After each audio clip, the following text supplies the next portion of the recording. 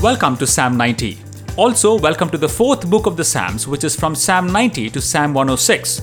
As mentioned earlier, the book of Psalms is divided into 5 books, each containing psalms attributed to various authors.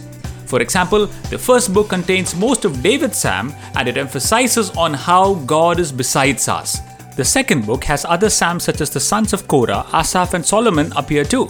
Of course, David still has more psalms attributed to him, and this book emphasizes on how God goes before us. The third book has more psalms from Asaph and fewer psalms from Korah and David, and it emphasizes on how God is around us. And the fourth book, which is the book of study now, has more psalms from David and one psalm from Moses, and the focus is on God being above us.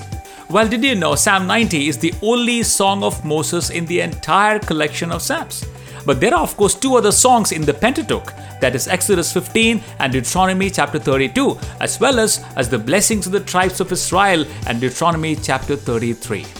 Of course, there is a context to the psalm. The context is probably best understood when we read the psalm in view of Israel's wilderness. The wilderness was indeed characterized by Israel's repetitive unfaithfulness and God's subsequent punishment that came upon them. Moses here begins the psalm by focusing on God's unchanging nature.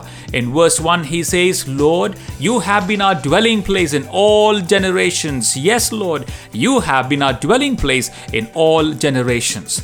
Now, you know Israel lived in constant need of refuge and protection during the years in the wilderness. They were exposed to all kinds of danger, and Moses knew. He knew as a leader that God alone was their dwelling place and God alone was their shelter. He also knew that God's help did not start with the Exodus from Egypt, but He had been their dwelling place in all generations from the days of their patriarch Abraham. In verse 2 he says, "Before the mountains were brought forth, or ever you had formed the earth and the world, even from everlasting to everlasting, you are God."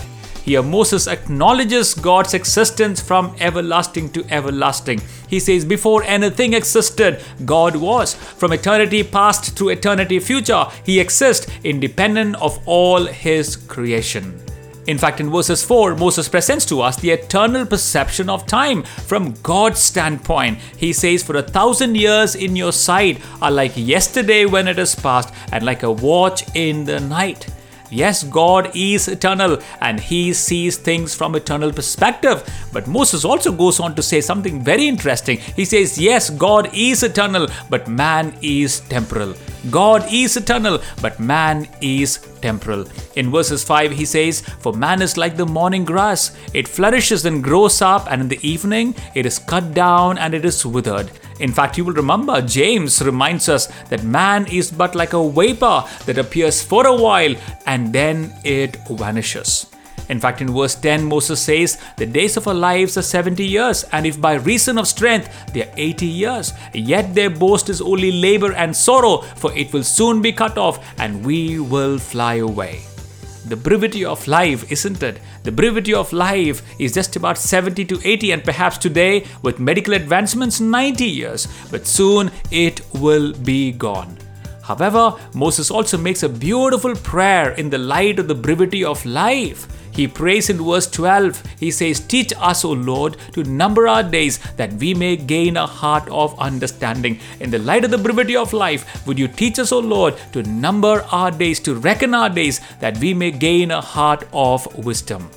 Indeed, we number our years, don't we, at every birthday, but Moses seems to remind us to number our days so that we would live our lives wisely. You know, the other day my son walked up to me and said, "Dad, tell me, how old are you?" I said, "Why?" He said, "Because I have programmed this code on my laptop to tell you how long you will live if you live till 90 years. Honestly, I was very hesitant.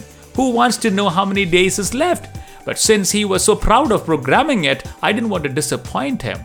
So I gave him my age and he keyed it in, and there we had my days on earth. It said I had 17,885 days and 2,488 weeks and just about 588 months in total to live. Oh yes, oh Lord, Teach me to number my days so that I may gain a heart of wisdom in knowing how to live it and live it for the glory of God. It is Warren Wiersbe who writes, "It is wiser to live one day at a time, like the changing of the guard or taking a nap or mowing the lawn." Well, it really doesn't matter how long we live, but it definitely matters how well we live and how well we live for the days God has ordained for each one of us. In verses 7 following, Moses recounts God's anger against his people. In fact, it must have been crushing for Moses to see the whole generation melt away in the wilderness, dying away under the judgment of God. People had become rebellious, wayward, and sinful, and God's judgment had sure come their way.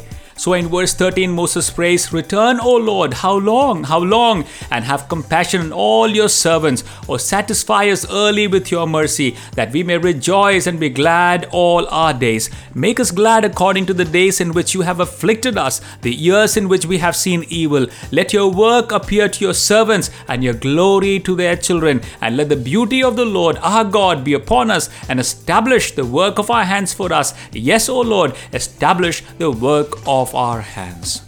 Well, we know God led his people into the promised land. He gave them peace in the land. He gave them prophets and kings as well. And he established the work of their hands. His favor and his gracious influence and his glorious presence was with his people indeed.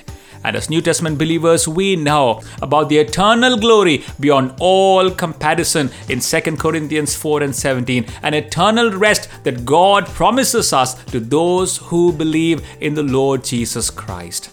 It is said that Charles Spurgeon was once visiting a believer who was dying. He said, "Farewell, friend, I shall never see you in the land of the living."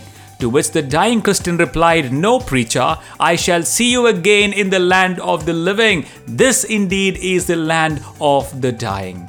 Yes, in the light of the eternity, life on earth is very short, no matter how long we may live. And each day of our lives, we need God's help to live these days wisely and joyfully, and live each day in the light of eternity too.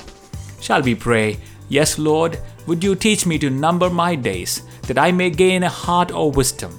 No matter how long I live, I would live each day with God's help and live it for the glory of your name and live it in the light of eternity. And this I ask in Jesus' name, amen.